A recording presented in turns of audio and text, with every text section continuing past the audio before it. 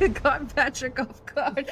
Hi, and welcome back to another episode of the DD Geopolitics podcast. I'm here with my awesome co-host Yara and our special guest for today, Patrick Henningsen, geopolitical analyst, independent journalist, host of his own show on TNT radio, and a very amazing critic of MSM propaganda, along with Yara, my co-host. So this is going to be a really amazing episode, kind of watching them break down the narratives that we're being currently fed and how and why. So welcome to both of you. Hi, how are you? I'm so excited for this episode.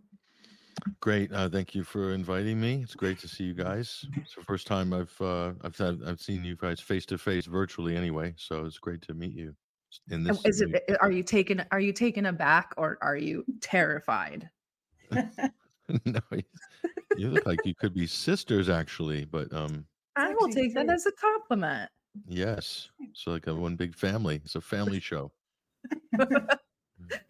So let's ask you a question regarding kind of the latest bombing of the refugee camp. I mean, it's been absolutely insane how they've committed this huge, large scale massacre, the worst that we've seen so far, and yet the media is, not really giving it the same, or not at all giving it the same kind of coverage that they did October 7th. They said that, they were looking for this senior Hamas leader. And Norman Finkelstein had a great tweet today where he said, well, if Israel was taken by surprise on October 7th, how did it know who masterminded the attack? So I kind of wanted to talk to you about your thoughts on, especially this attack, which was just one of the largest ones that we've seen so far, just completely, killed hundreds and hundreds of people, of those so many civilians and innocent people looking for one so-called senior Hamas leader, which they didn't even know if he was there. And then the story, how it was covered. I'd love to hear your thoughts on this latest horrific development. Yeah, two attacks actually. I think there was a subsequent bombing run, or missiles or bombs. I think they're missiles, if I'm not mistaken. But so, if that happened, you get straight into it. If this was Ukraine, and this is coverage of Ukraine, they would call it a double tap. They would say, the double tap. This is what Putin does. They do a strike. They wait for or Assad. This is what Assad does. They wait for the rescue teams to come, the first responders, and then they hit them again. Brutal. But you don't get any of that sort of treatment with this one.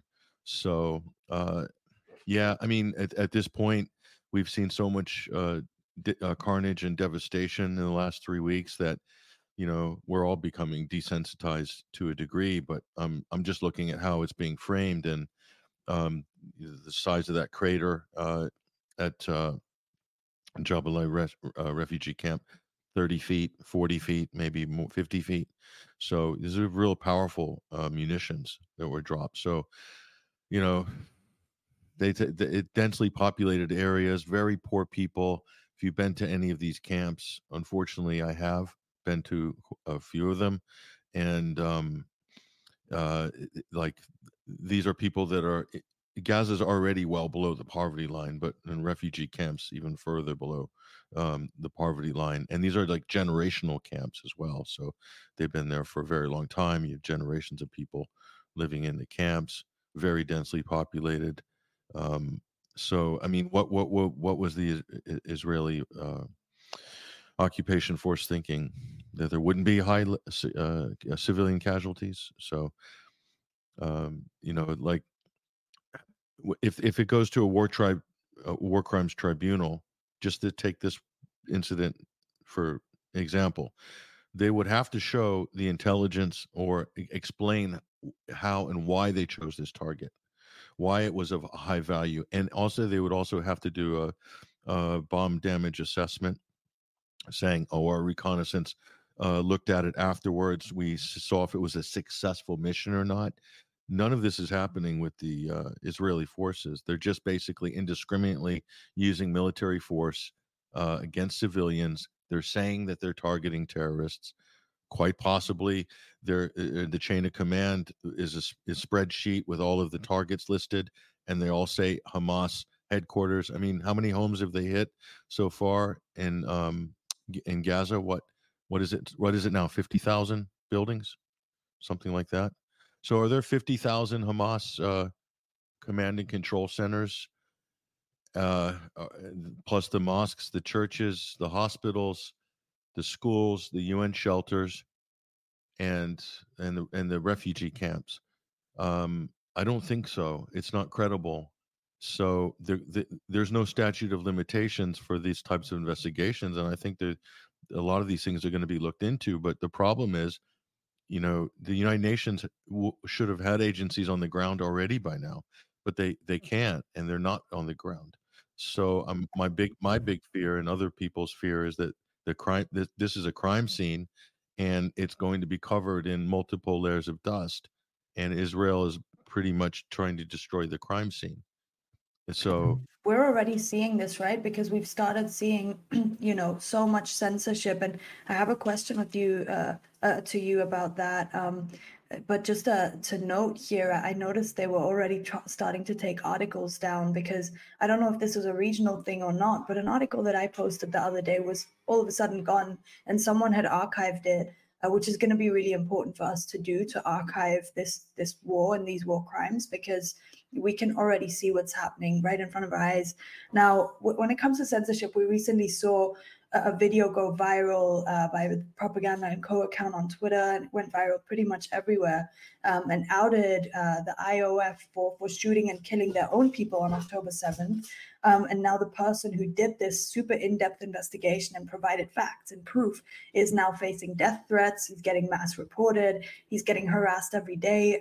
Talk to us about the censorship that you've seen, and whether this specific conflict is this how does it compare with any other kind of, I guess, censorship and propaganda campaigns that you've seen? Is this the worst instance of censorship and propaganda in tandem that you've seen?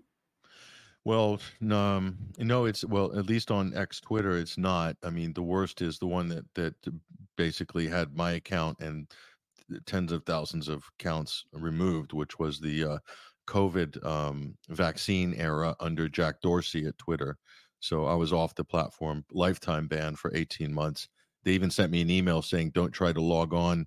We have your IP addresses. If you attempt to use anyone's account, it will also be permanently suspended." It was a lifetime suspension.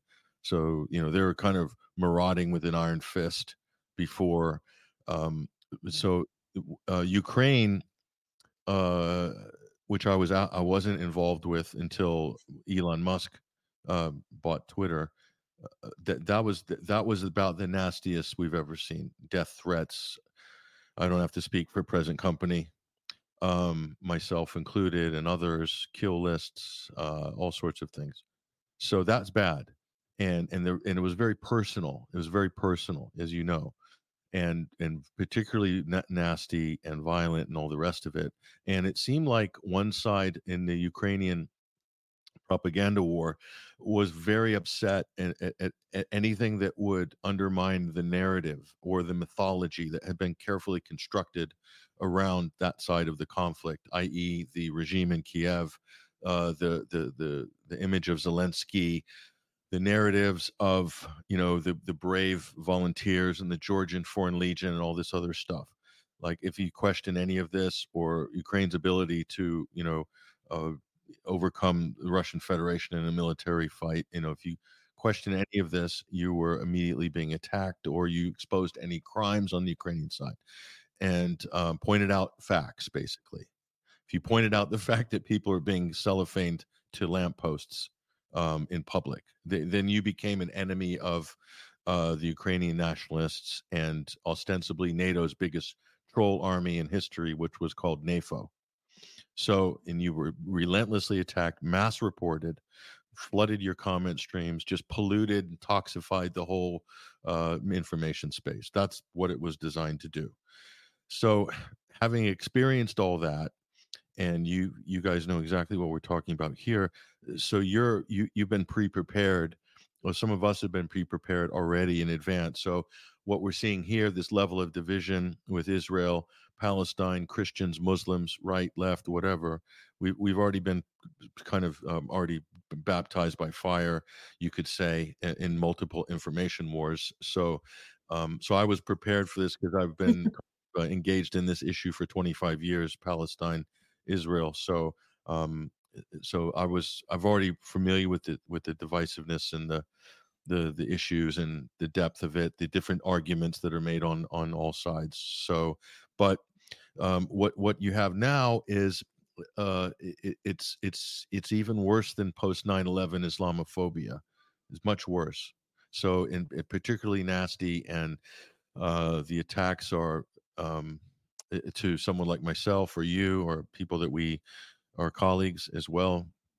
They're very personal attacks. Usually have to do with you know, I've been accused of being by Americans being you know, you say, are you a traitor? Are you do you pray to Mecca? Do you, and all this other stuff, and getting mass reported by saying you promote terrorism because you posted a video which was a press conference from the official Hamas political arm, which, you know, like, this is my attitude on censorship, is that censorship in wartime is, to me, ridiculous, because Britain, for instance, censored RT.com. They took the URL and banned the URL in the whole country of the UK. And in France, they did the same with Rumble, because they wouldn't take RT off of Rumble. Rumble didn't cave, and so France said the Rumble URL is banned in France. My problem with this is, and I think it's really dumb, it's a dumb tactic, because if you're a diplomat in the UK, or you're a journalist, or you're a teacher, or you're an academic, and you don't have the number one source of information in the biggest conflict, arguably the biggest conflict on European soil post World War II, and you don't have the number one source of information from the Russian Federation with all of their diplomatic statements, the foreign minister, everything, and Russian reports, then you're working from a place of low information. So how can you censor that? You want to look at it, and if it's disinformation or it's propaganda or it's false reporting, you should then be able to call it out and make a whole meal of it on the front page of the Daily Mail. But they never did, because they couldn't find any disinformation or any false reporting on RT.com. So, and I'm not here to tout or defend or promote RT.com. Far from it. But what I am saying is that you need that information. You need it to triangulate your own positions, to calibrate your own diplomacy or positions, foreign policy positions. The same with Hamas statements or reports from Hamas. We're saying it's terrorist propaganda. I was told point blank by the IDF in the press conference that don't look at the Gaza Ministry for Health. They're lying about their death figures. They're lying about their injuries. And the photos that you're seeing, don't look at those either. Those are propaganda, because Hamas runs the Gaza Ministry for Health.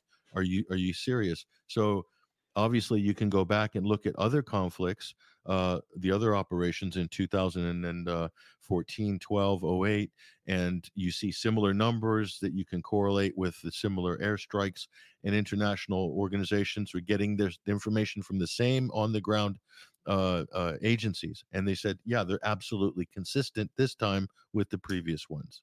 So these aren't even arguments. These aren't even legitimate arguments, but this approach has been parroted by all the Western mainstream media as well. It's as if the IDF is somehow puppeteering the entire Western media. How on earth is this even possible? But if you look at the coverage of Ukraine, it's pretty much identical. It's the same thing. I don't know if you would agree or not, but that's what I felt, is that you're getting all these, they're saying, oh, sources in Kiev, sources from the Ukrainian Defense Ministry. You might as well be saying Joseph Goebbels is giving a press conference at 3, and be there with your pen, your notebook and pen. Like, what good is that? It's like being an embedded reporter in Iraq. What exactly are you there for? The hardware is cool. It's very impressive. Nice guns. Love the press room. Great. Get to eat chow with the soldiers. But, like, what are you there as a journalist for? Like, there's no point. You might as well stay at home and just have them send you the releases, because that's what. And I mean, it's crazy.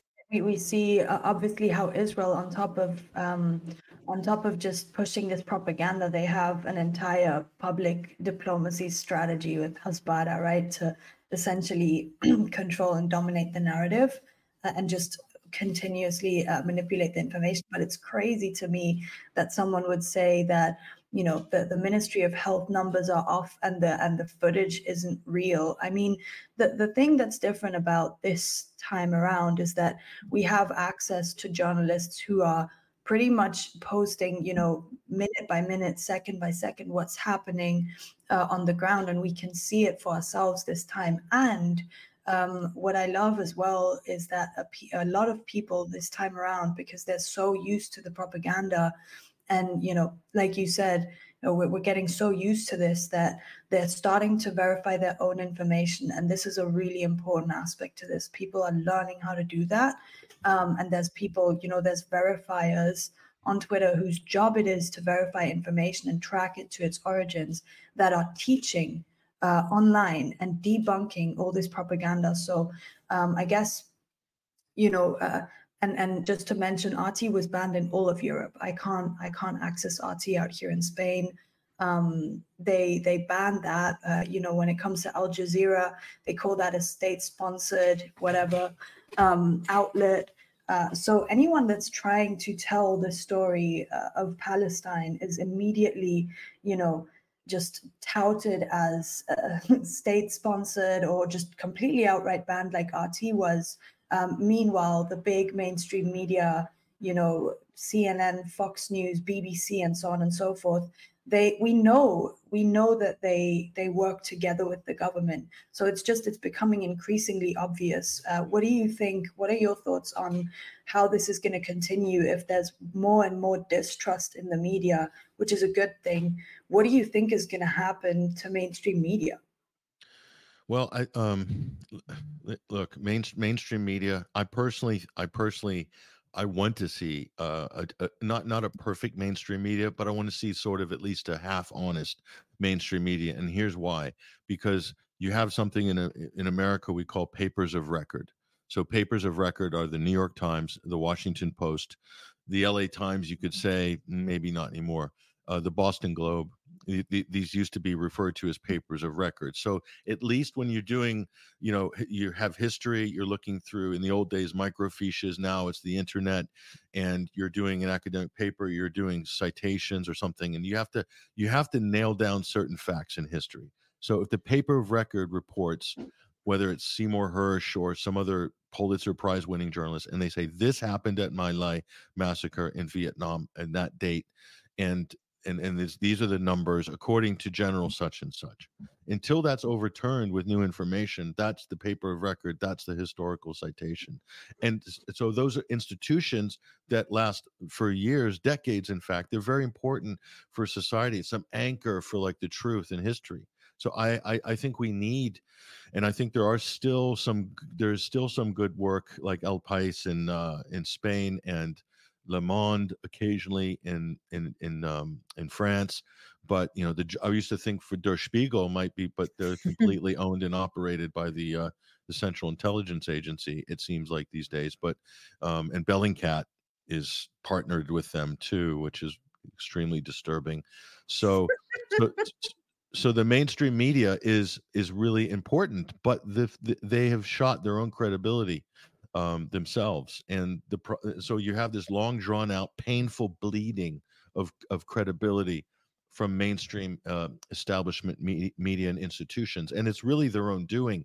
They've been really infiltrated over the decades, and any independent journalists or editors within the setups, those positions have been identified, and information is controlled very tightly, in some countries more than others. But telling the truth as a journalist, whether you're mainstream or whatever, is kind of a risky business these days. And so if you're not towing the party line, then you probably just are not going to be employed there, period. That's how you get the BBCs of the world, the Times of London of the world, and the Guardian, which has turned into a deep state rag, basically, that just does hit pieces about people like you, like us, basically. So but the alternative independent media can act as a counterbalance. So they can act, and they can act as a counterbalance, and the discrediting of mainstream media gives credibility to independent media if they're doing the job properly. If they're, like you said, about, you know, fact checking the source of information, not citing Telegram channels as you know, for breaking news, like on some spaces on X Twitter. So that's an important process. People, I always say to people, like, you got to do your own fact checking. You can't wait for some other fact checker. It's someone's going to get it wrong. Someone's going to have a bias. Sometimes Snopes gets it right.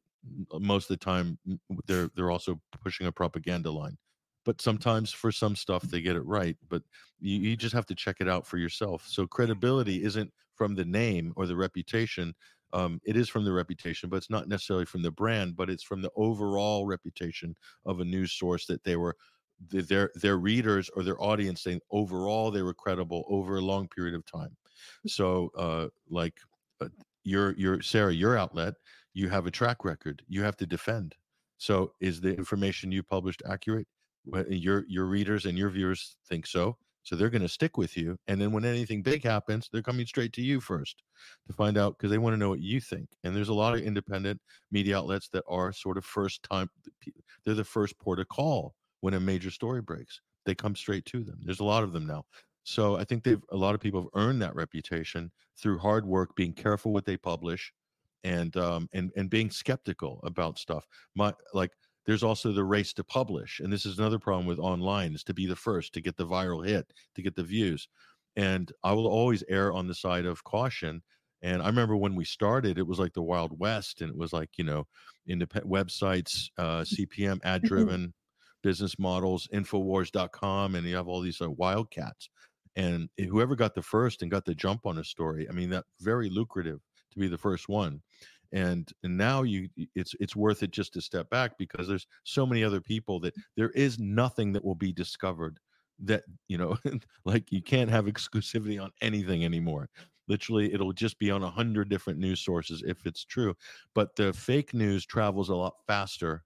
Definitely, if it's fake or false, it travels a lot faster, then eventually hits a wall at some point. But what happens is it gets imprinted on people's brains, and that sort of carries the narrative, which informs the consensus, which then gives backing to a policy. So yeah, we've talked about this a few times, that, you know, the playbook is very obvious at this point. The playbook is publish it, get all the other big news outlets to pick it up, parrot the same headlines, just, you know, ask ChatGPT to write a different headline. That's what it feels like. But basically in the same words, with the same intentions of demonizing Muslims. You know, it's so obvious at this point. Once it's out there, once it's in the masses, people are not going to wait for the retraction or really be as involved as we think. They're going to see the big headlines everywhere. And this is so intentional. And then, like you said, they've made up their mind. Now the narrative now they're once again in control of the narrative, and they're spewing lies. And I actually wanted to bring up an example here from the IDF spokesperson, Eilon Levy, the Israeli government spokesperson. He posted, and Sarah wanted to bring this up too, that there's pictures that he posted of so-called murdered Israeli children of the kibbutz Be'eri. He says they were tortured, dismembered, and then burned to death. Archaeologists are sifting through the rubble to find their teeth. This was Hamas's October 7th massacre. And a dentist said, finally, I get to put my dental degree to use to debunk these Zionist lies. And he just pretty much one by one, if we can bring up his thread, kind of brought up why this is a complete fabrication once again. And I'm noticing, to be honest, the desperation in the propaganda that they're pushing out, the way that the stories are getting more and more obviously, more and more obviously, you know, pushed with more obvious lies every time. And now it's taking no more than maybe 2-3 hours for people to start investigating this, because we don't trust the Zionist regime's propaganda at all anymore. And this is a positive development. We don't trust anything coming out of that account anymore. So people are on it with the fact checking now. I guess that's something that I haven't seen related to the conflict happen before. And so this is giving me a little bit of hope.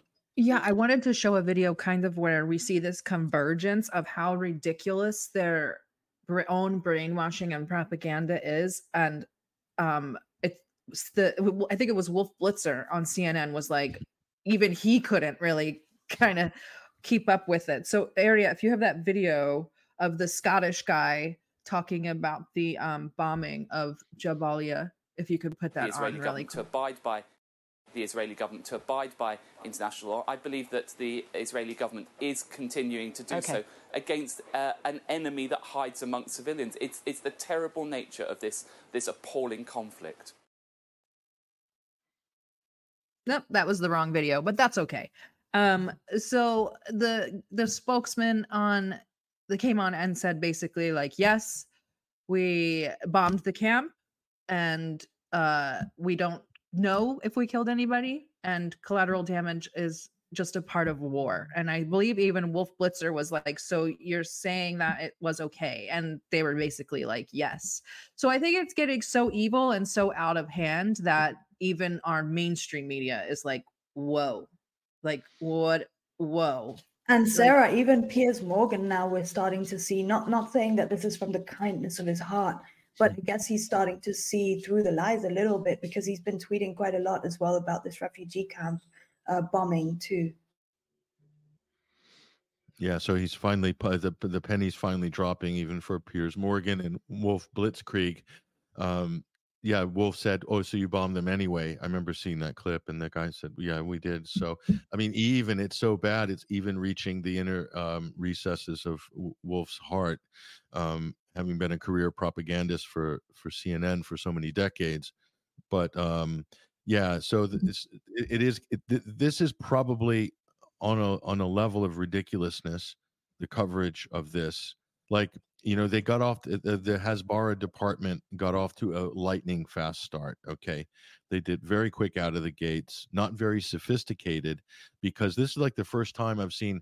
Before, when you had fake news out of Syria, they would at least go through to create some sort of stage scene, or the one I loved was whenever there was a chemical attack, they would take garden hoses and just like douse the babies with water, and I guess somebody dripping with water, the American viewer would say chemical weapons attack.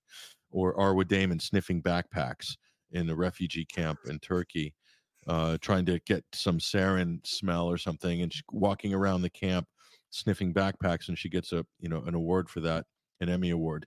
So at least they tried. Now they just say, let's just make up a story. 40 beheaded babies. Yep. Any evidence? No. I spoke to someone who saw it. Okay. So that wouldn't even be they would not be able to run with that before in a newsroom. They just wouldn't. They'd have to have something, a letter or a tearful eyewitness testimony of a girl in a woman with a babushka with a scarf over her head or whatever, something, but they don't even bother now. So the other one is mass rape. Because they know they control the narrative. That's why they don't even need to bother. So the three pillars of October 7th that justified the most egregious war crimes are 40 beheaded babies. That's one pillar. The third is mass rape by Hamas. That's the second pillar. Third pillar is the massacre at the music festival. Okay. And then like a fourth pillar you could say is the crispy critter image tweeted out by Ben Shapiro and everybody else and whatever.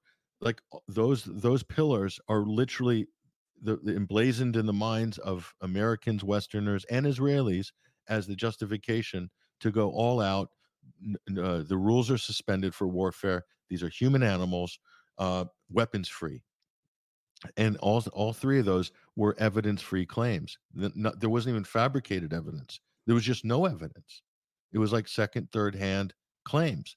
So how can you possibly run with that? But this is another level of propaganda, of media sorcery, you could say, whereby no effort is required.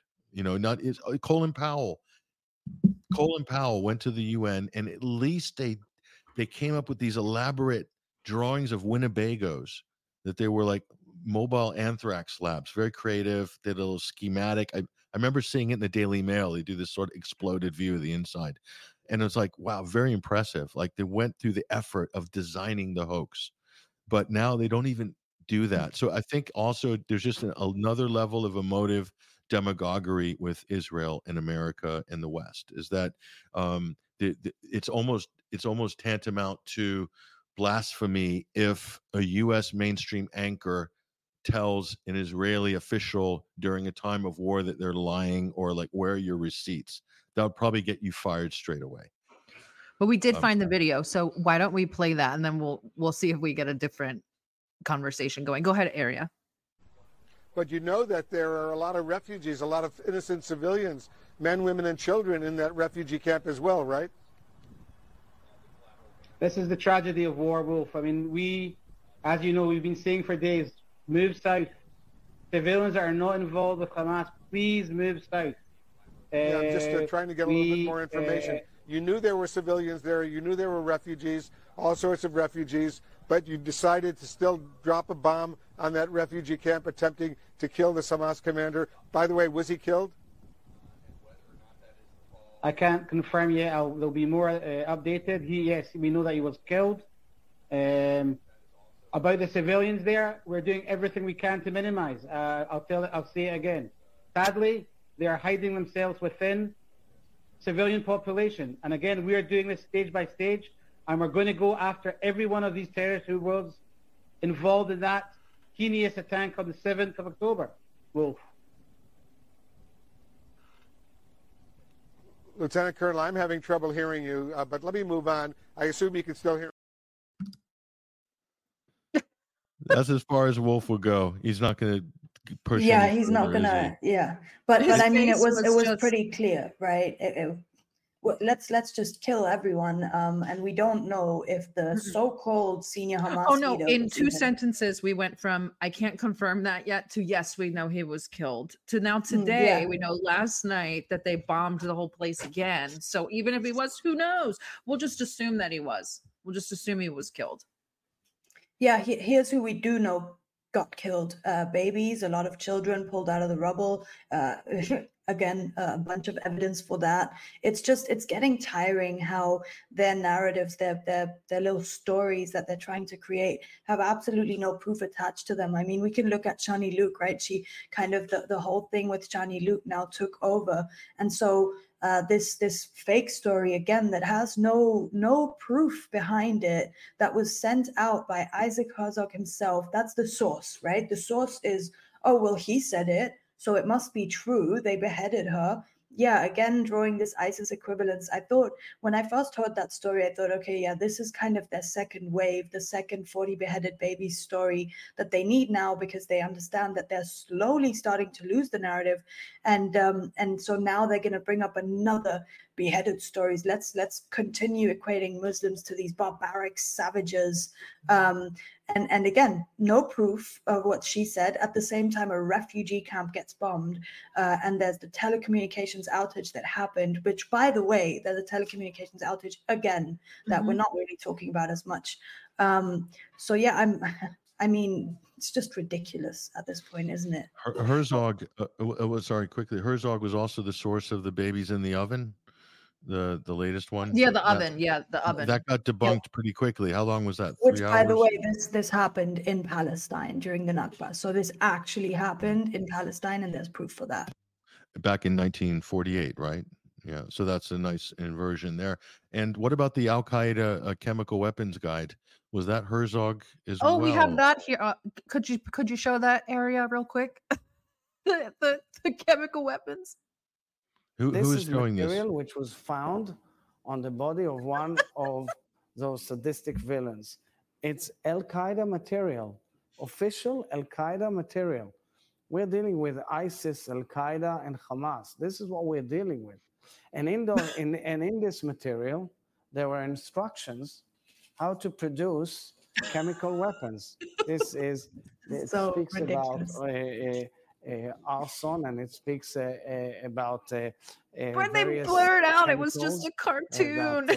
Come out and produce. Well, also, this was just a book you can buy on Amazon. This was just a book you can buy on Amazon, right? And at the same time, It's so ridiculous. I think At the it was same at time, least they went through the trouble of laminating it. So, yeah, they laminated it, so it must be true, right? yeah. So I mean, how many And of they're these the fake, ones using chemical weapons, white phosphorus, proven. They're the ones using that, right? So the irony there can't be missed either. so for the white phosphorus, again, we're back to the real story. The OPCW, they can't send a fact-finding mission on the ground, can they? Neither can the UN, because there's nobody allowed in. So again, the crime scene is hermetically sealed, and the bombing continues. So many of these fake news stories. At what point does the Israeli government lose all credibility in the eyes of the press? But they're not pushing back against them. They're just quietly disavowing, or tiptoeing away from some of these stories. Instead, there should be mainstream papers going in with hard articles, hard critiques, hard challenges. At every press conference, they should be pulling up the spokesperson, the IDF or whoever, and saying, "But you lied about that, so why should we believe you now?" Like, that's not happening. But that was apparently Israel's the only democracy in the Middle East, right? So surely they should be able to handle a little more aggressive press pool, I would think, but that's totally off the table. Yeah, I mean, we can look at the role of the US here in kind of exacerbating the conflict and where their geopolitical interests lie, where their financial interests lie. Of course, I mean, this isn't going to change anytime soon, but I guess my next question to you would be, do you think that with time, more and more people will be headed to X, which is kind of famously now becoming the platform where you don't get censored half as much as on others, and where you can find the truth and talk to people about, on the ground about what's happening and hear the story from them themselves. Do you think there's a place for X with time to become just a platform of kind of independent journalists that aren't paid by any mainstream outlet to kind of just transform the face of the news? Yeah, I mean, it's possible, but people said the same thing about YouTube 12 years ago. And look what happened to YouTube. It became a giant censorship farm. Same with Facebook. So while it's good that it is free on X Twitter now, it's excellent, and use it as much as possible, promote it, encourage good behavior by the management, by users and whatnot. There's something unique about X Twitter, is that the velocity of information is much quicker and can proliferate a lot quicker than the other platforms. Plus the DM features and the comments features, the fact it's so integrated makes it unique in that sense. And you can build threads, which you can't do on Telegram and some of the which is more of a linear platform. But like, listen, when I was off Twitter, Telegram was my lifeline. That's all I had. So as well as my website. So I'll encourage independent journalists you got to own your own media as much as possible. And that's always going to be your backstop, which is your URL. And then you also have to manage all of these other platforms as well. So there's a lot involved, and you do need help, and you need a good team. But the danger you can fall into is you spend more time doing administration than journalism. So that's the big challenge that I have. Is I like doing journalism, but I find it more and more difficult to get the time to do the journalism because I'm doing everything else, like promoting content and marketing. You have to market your own content across multiple platforms. So, but where I developed all my skills and my knowledge base was actually doing journalism, and spending 2 weeks on one story and going on location if need be. And, just a lot of research, heavy research, working with other people and stuff like that, so, and if we don't have time to do that, then that the fruits of all the journalism is not going to be as pungent. The truth is not going to be as pungent and as granular as it could be if everyone's just doing hot takes on everything. This is the big danger, which I think, Substack is great. There's a lot of good writing on there as well. But that kind of needs to integrate with what people are doing on X Twitter a bit more. And the issue that I'm seeing right now with Twitter is that a lot of people are kind of using this horrific conflict to build a brand around it, and kind of using it to, what we call engagement farm, right? Get more followers. So it kind of pushes away from what's most important here, which is to educate concisely, which is to make sure that people are hearing from people that know what they're talking about, and not just having these weird kind of spaces, right, where just any idiot basically is allowed up with an opinion, right? Everyone has an opinion, but that doesn't make it right. And so the one thing that I see that could potentially happen, that I'm a little bit afraid of, is that people with huge platforms, which need to be investigated, I tweeted this today, but people with 700,000 to 1 million followers or more, pushing their opinions onto people as opposed to factually researched, information. And so, of course, those accounts kind of dominate what you see on the timeline. Those are the biggest ones. And it's if those accounts all start doing spaces, my fear is that the people that are doing the work to really have important conversations like the one that we're having today, and just really bring experts onto a panel and so on, that would then kind of just be lost in a sea of spaces of propaganda, and that those large accounts, I've looked a little bit into some of them. There's some suspicious stuff going on there. So it's important, and that's the only fear that I have. I mean, I hope that, in a perfect world, of course, we could use Twitter to, create our own journalism, but at the same time, there's always a counter to that, and there's, unfortunately, those are the big accounts with the power, and get paid by who knows, and it kind of becomes something then that maybe people are more reluctant to come on to and speak. So yeah, of course, a lot plays into this.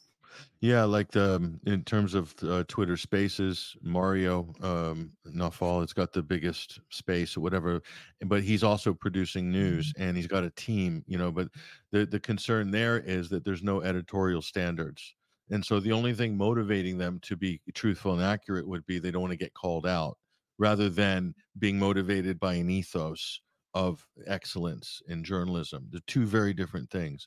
So there's a lot of disinformation, fake news.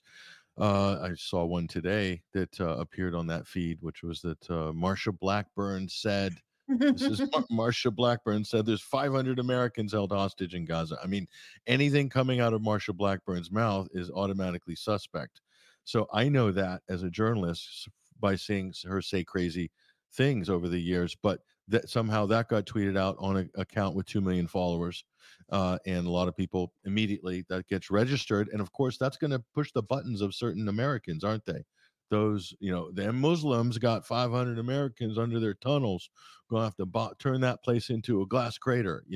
That's the visceral reaction that and I speak to Americans who think like this and who will cite things like that to me after I've known that they're completely fake after seeing them online. And it is horrifying to see that's how the information space actually works. So here's what's happened. Those independent media, they've become the mainstream.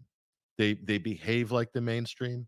They produce news like the mainstream. They produce fake news like the mainstream. Their standards are as low as the mainstream's editorial standards have become. It didn't always used to be like that in the mainstream, but it is now.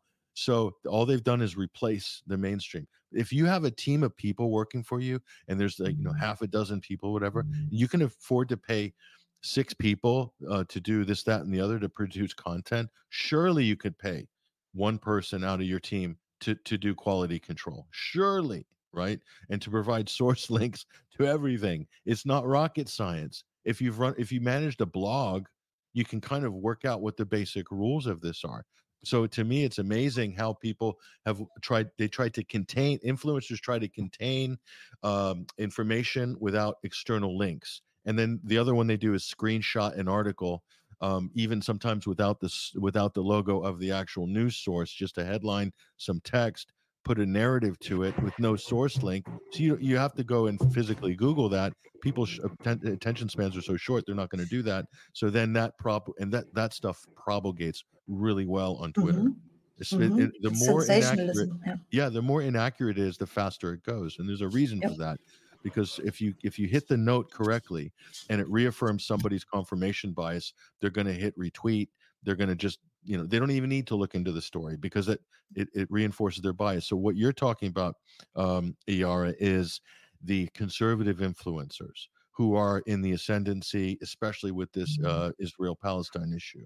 So led by the likes of Ben Shapiro, Charlie Kirk, Laura Loomer, and of course, they all in lockstep together, Ian Miles Chong, they all in lockstep together pushed out all this dead baby, beheadings of babies, day of rage and jihad in America. Don't leave the home on Friday. There's going to be, Hamas has got sleeper cells. They're going to be activated. It's all going to, that was 2 weeks ago, by the way. So, and we had people crying on the space coming saying they don't want to leave the house, like traumatized. Yeah. Meanwhile, a Palestinian kid and his mom were murdered. I mean, but that story barely got any coverage. Of course, that's unfortunate collateral damage. That's sorry. We can't validate those Arabs and Muslims. No, I'm being really ridiculous. facetious, but that's how the attitude is. It's a visceral dislike, fear, and distrust of anything Arab or Muslim that was ingrained into the American psyche post 9/11. But like that mold, which was carved out after 9/11, it ate itself up. It dissipated after the fall of the neoconservative movement, and then this happens, and they just poured a new narrative into the existing mold, an American subconscious. Yeah. Oh, I was raising my hand because someone in the chat was like, I needed me to raise my right hand to prove we were live. I guess he doesn't believe it, but proof of life. I know. Hello, all of us can raise our right hand. I know right now we're live. Some people like to pre-record and then make it look like they're streaming. We don't do that. So, but I did want to ask you, how far do you think it can go? Because the ridiculousness, and I don't know if Aria has this clip queued up, but the clip from the Israeli delegation at the UN with their new sheriff's badges. Aria, do you have that video? I can't with that video. If he doesn't, that's fine. But still, like, how much further can it really go? Like, we're so past like delusion and ridiculousness. We're seeing Bolivia is canceling their diplomatic ties. Colombia and Chile are recalling their ambassadors for consultations. Jordan has recalled their ambassador and has said don't send the Israeli ambassador back to the capital. People, is all that they have left is just theatrics online. Like, how are these the dominoes? Or is this like, are we seeing the dominoes start to kind of fall? Yeah, look at the UN. That was quite a scene. I'd love to, if everyone has to look it up. The UN, Israel's UN permanent representative stands up, and all the Israeli delegations stand up, and they pull out yellow stars and they pin them to lapels, the women to their dress or whatever. I mean, that's literally the last card in the deck that you can pull. From now on, my team and I will wear yellow stars.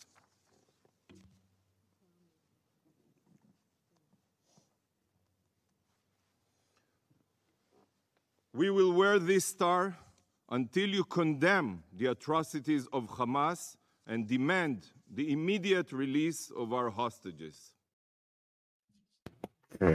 Sorry, it's just so ridiculous.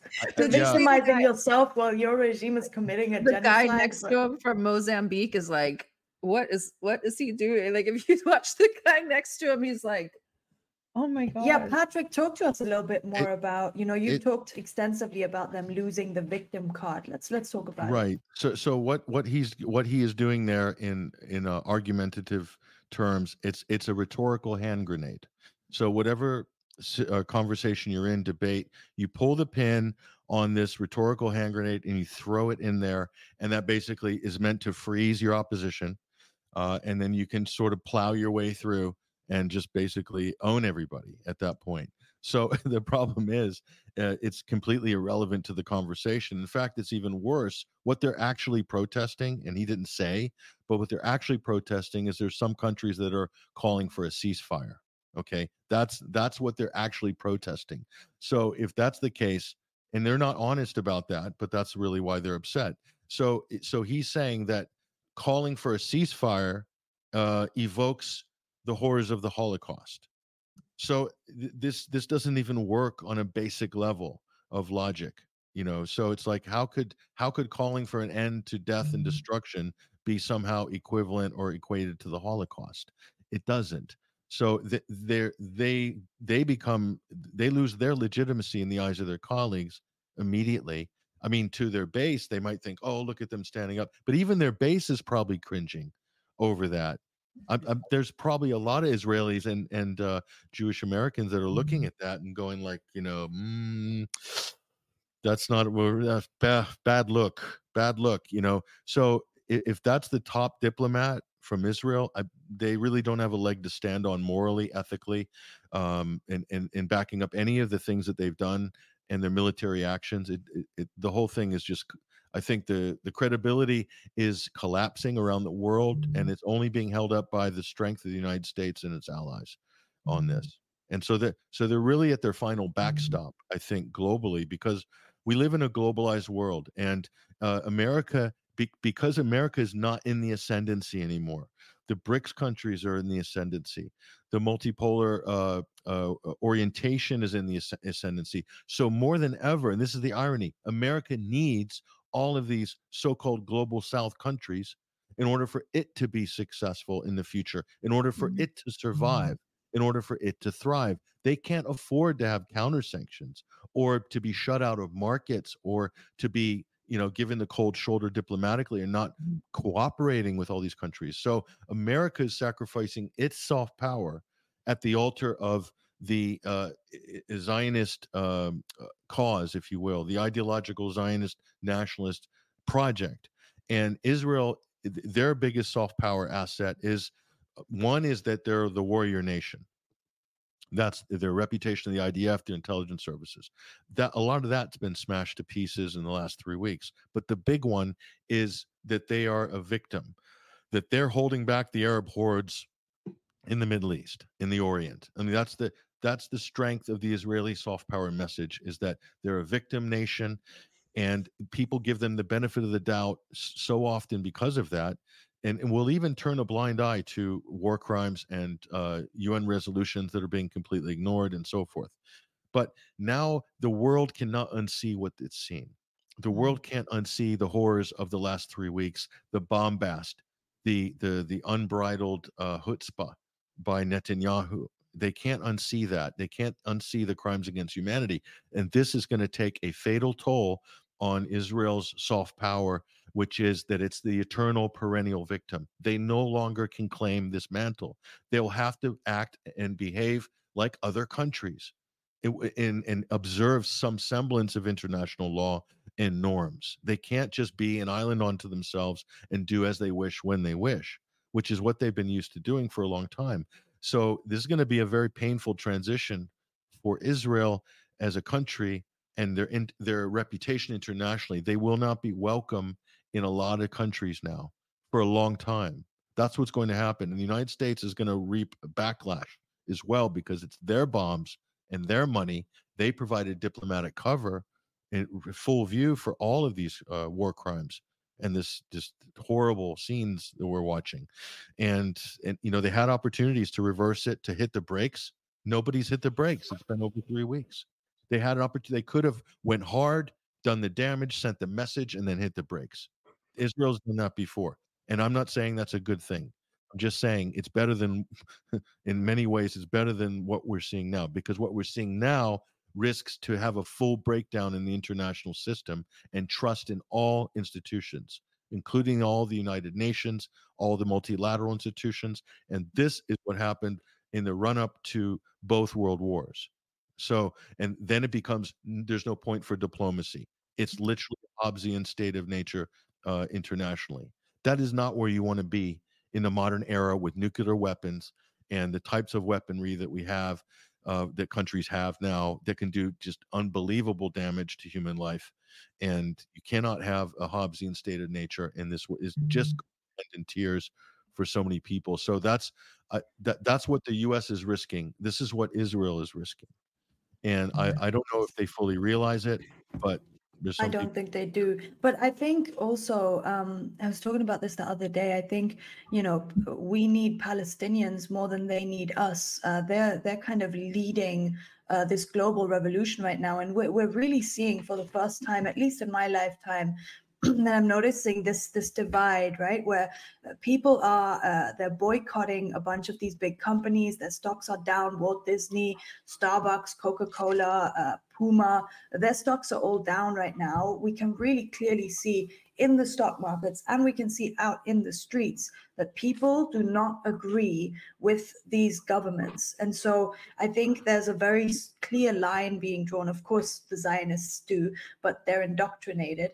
But everyone who has, a couple of brain cells and sees what's going on here does not agree with this. And they're going to go out, they're going to, boycott these companies. They're going to go out and protest. They're going to write to their representatives. They're going to try and donate. They're going to try and speak and do their bit to uncover, for example, that dentist uncovering that story. It's great to see how people from all backgrounds are saying, nope, this is something that I'm an expert in. Let me debunk this. So I think this is a really good thing. So I guess my last question to you would kind of be, what do you see happening next? So just from your expert analysis, kind of where do you see this whole thing going in the next, month, years? What are your thoughts on that? The first thing that's important to say is kind of riffing off what you just said, is that there's a gulf between government, mainstream media, and then the people, and there's a difference there. The gulf is widening, and you can see that this weekend there'll be twice as many people on the street around the world than there were last weekend. And I've never seen, even for general anti-war protests, I've not seen this type of energy, these types of numbers. I have not seen it, not since the Iraq War. And in some cases, it exceeds the Iraq War in some cities. Okay, so this is significant. And over this little state that's not even a state, Palestine, this is where the support's coming. Why? Because the people recognize what it is. The media and government are saying this is a religious war. The people know it's not. The people know this is a simple story of oppression and oppressor. And you know what? It's always been that story. Everybody who has been engaged in this issue knows that's always been that story. It's been side by side with the liberation struggles of apartheid South Africa. Palestine has always been in the same bracket, but they've managed to reconfigure it through propaganda, through gaslighting, to make it into, a terrorism issue, which is ridiculous.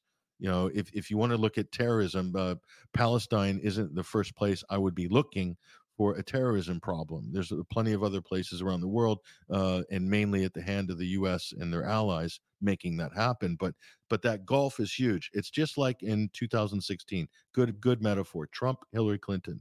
There was a phenomenon called the shy Trumper. The shy Trumper confounded all the pollsters. They do the phone calls. Who are you going to vote for? They say Hillary. Nobody wanted to publicly admit that they were going to vote for Trump because of social desirability factor and in-group out-groups, and it threw off the polls by between anything from 15 to 35% or something like that. So that's why Hillary Clinton was predicted to run by a landslide through all of the polls. Nobody publicly wanted to say they were going to vote for Trump. Then the penny dropped, and when it did, it was a big, hard thud. And it shocked the world and shocked people. So this is a byproduct. This is the paradox of living in a heavily propagandized and politicized society, is that you will get this gulf, and it will be bigger and bigger. And what happens when reality finally hits, it's heavy and it's hard, and it's a swift and fast judgment. And this is what's happened. This is how authoritarian regimes collapse. This is how societies break down, is when that gulf becomes too big. Too much corruption, too much polarization, too much political polarization, too much propaganda and lying by the media outlets and the politicians, and everyone's in on the lie. But the people know the difference, and the people know the truth. And that's when things get really, I think I would be worried if I was in power, if they think that this is a sustainable system, because they're literally out telling lies, even after they're not even interested in what the truth is. Russiagate is a perfect example. How could 60% of America believe that somehow the Russians put Donald Trump into office? in 2016, and yet they do. And on the back of that, they built the most toxic foreign policy you can imagine against Russia with Ukraine and so forth. That is really threatening the stability and the prosperity and the destiny of the United States itself. A lie that was allowed to promulgate. So the same thing with Israel and October 7th. All the main pillars are fabricated. All the outrage Americans feel is not justified. It's emotional outrage based on propaganda.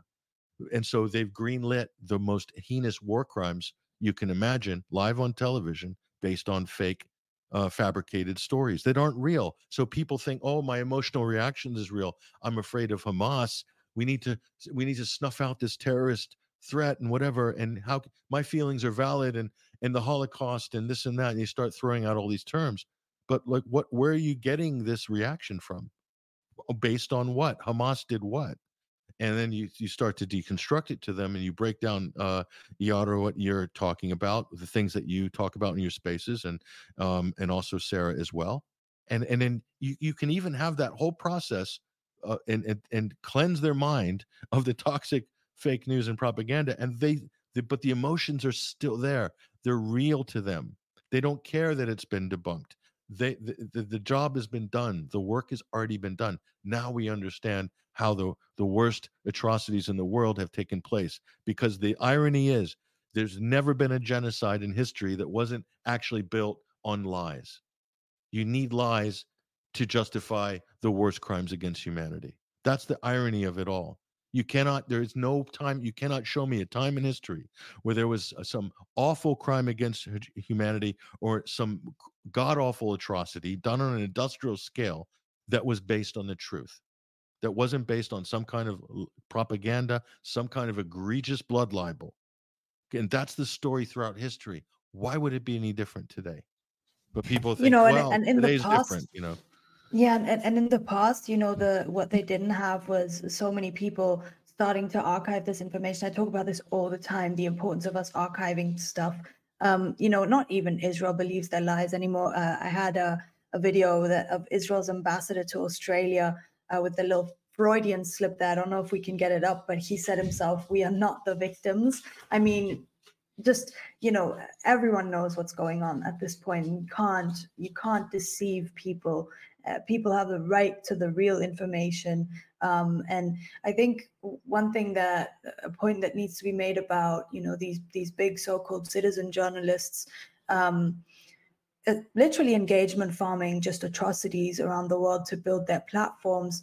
It's insidious. To me, as a journalist, as someone who really loves journalism and loves the ability to spread the truth and to be a morally right journalist with a moral compass, it's really infuriating to see how people, there's the Krasenstein brothers that were their entire accounts were built on a Justin Bieber fan base account before they changed it around, right? Like that's actual information out there for people to find. Mario Nawfal has a very suspicious past in the blockchain space as a crypto scammer, and now kind of just changing that to all of a sudden I'm a citizen journalist building my platform. All of a sudden, I've got all these big guests shaping a narrative with 20,000 plus people, of which, by the way, a lot of these accounts are just completely botted. So it is important that we do a little background check on the people that we're listening to on Spaces, that we understand who they are. A caveat, Yes. I can't confirm any of. There's a lot of accusations about different people. I personally don't have any knowledge of any of that. What I will say is those people you mentioned, I wouldn't be surprised if there were some, botting going on and cloning or using I can confirm all of the information. But repurposing a Justin Bieber account to make you appear like there's 500,000 people that give a toss about what you think about world events is quite an extraordinary thing in itself. So that doesn't surprise me at all if that's the case. Yeah, no, this is all out there. All of this information is out there.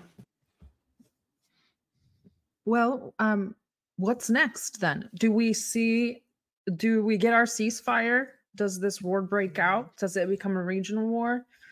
what happens? Is Russia, Ukraine somehow like what happens next? Because I'm not really a doomer, but I don't know if we're quite on the precipice of World War III, but it feels weird.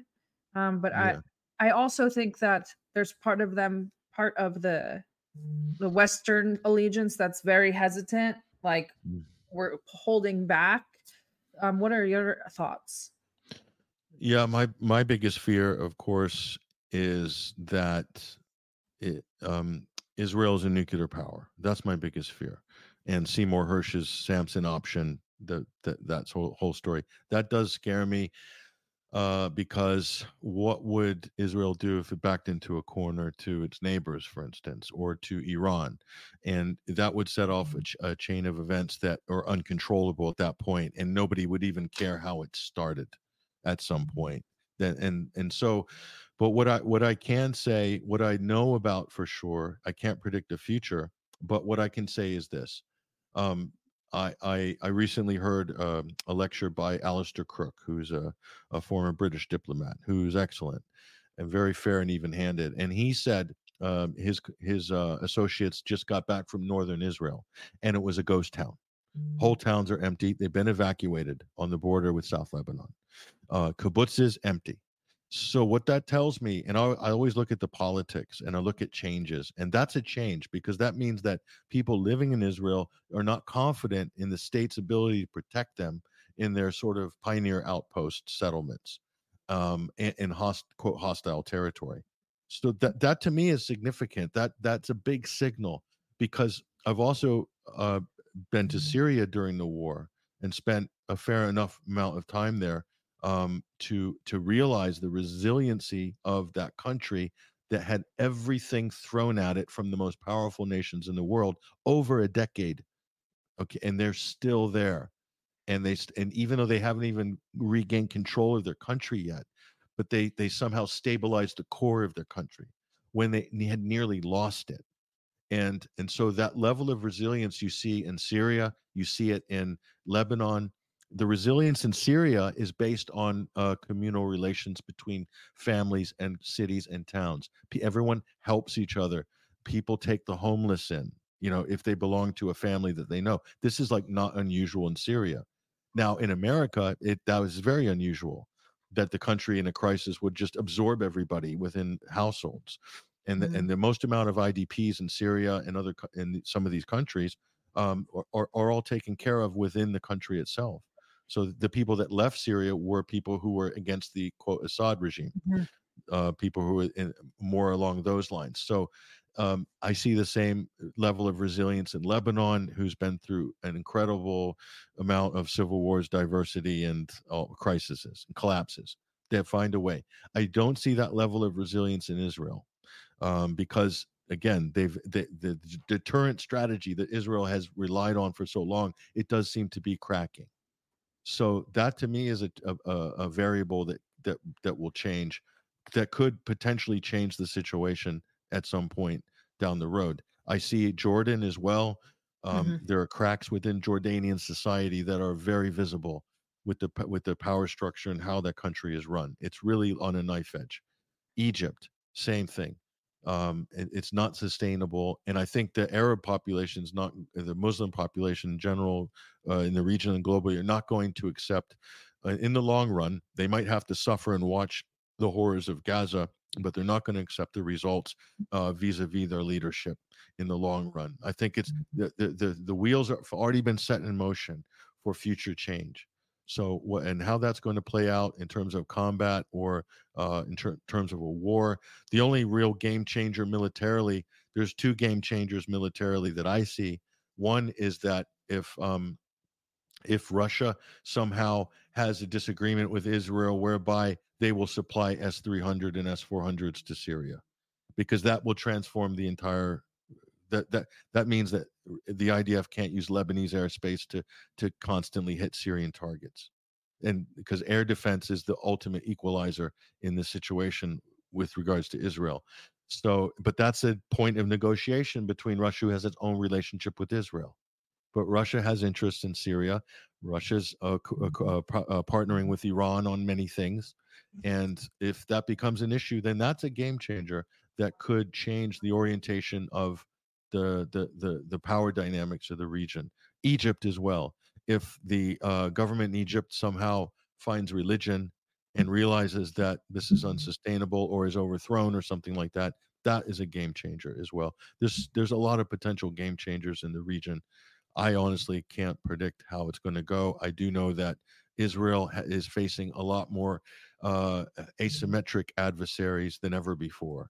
And why they won conventional wars in the past against the Arab countries, I don't think it's going to be the same this time.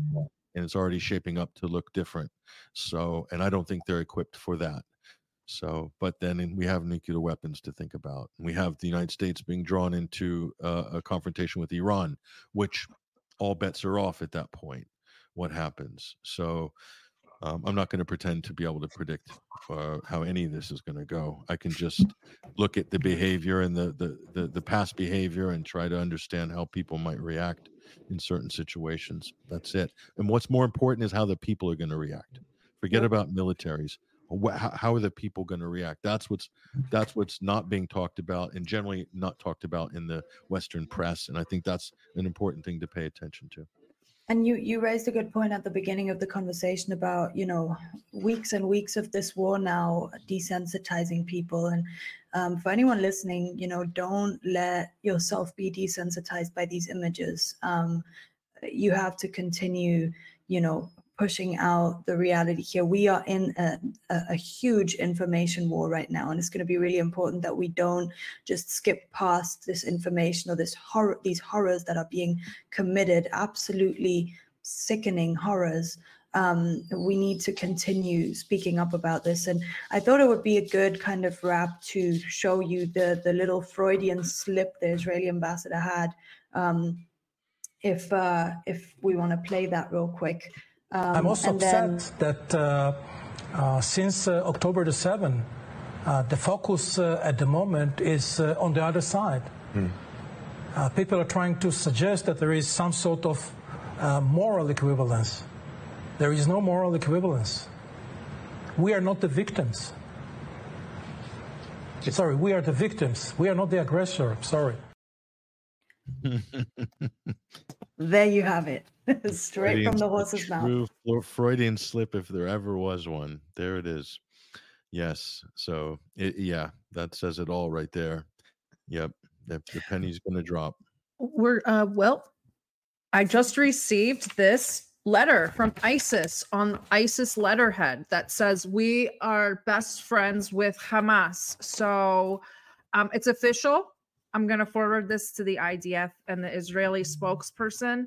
And now we know it's factual. Hamas equals ISIS. And I think that we're done here. So, Patrick, why don't you tell I could have told you that without the letter, Sarah. If you subscribe to ISIS's newsletter, I saw someone on Spaces quoting ISIS's newsletter. I was like, are you serious?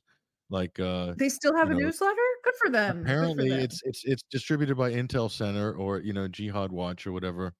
Pam Geller's one of her organizations. I don't know. But so if you subscribe to ISIS's newsletter in English, you would have had a heads up on all that. So that's all it takes. Yeah, that's it. That's evidence right there. You should send that to President Herzog. Well, the laminate commenter, it though. Laminate the commenter said I have to laminate it or it's not official. So I'll get this laminated and then I'll put it on Twitter. Patrick, why don't you tell the listeners where they can find you outside of here? Yeah, our hub is 21stcenturywire.com. That's a website I started as a blog in 2009. And we do a weekly omnibus show called The Sunday Wire, an audio program, which I'd love to have you on, Sarah, hopefully, if you're available.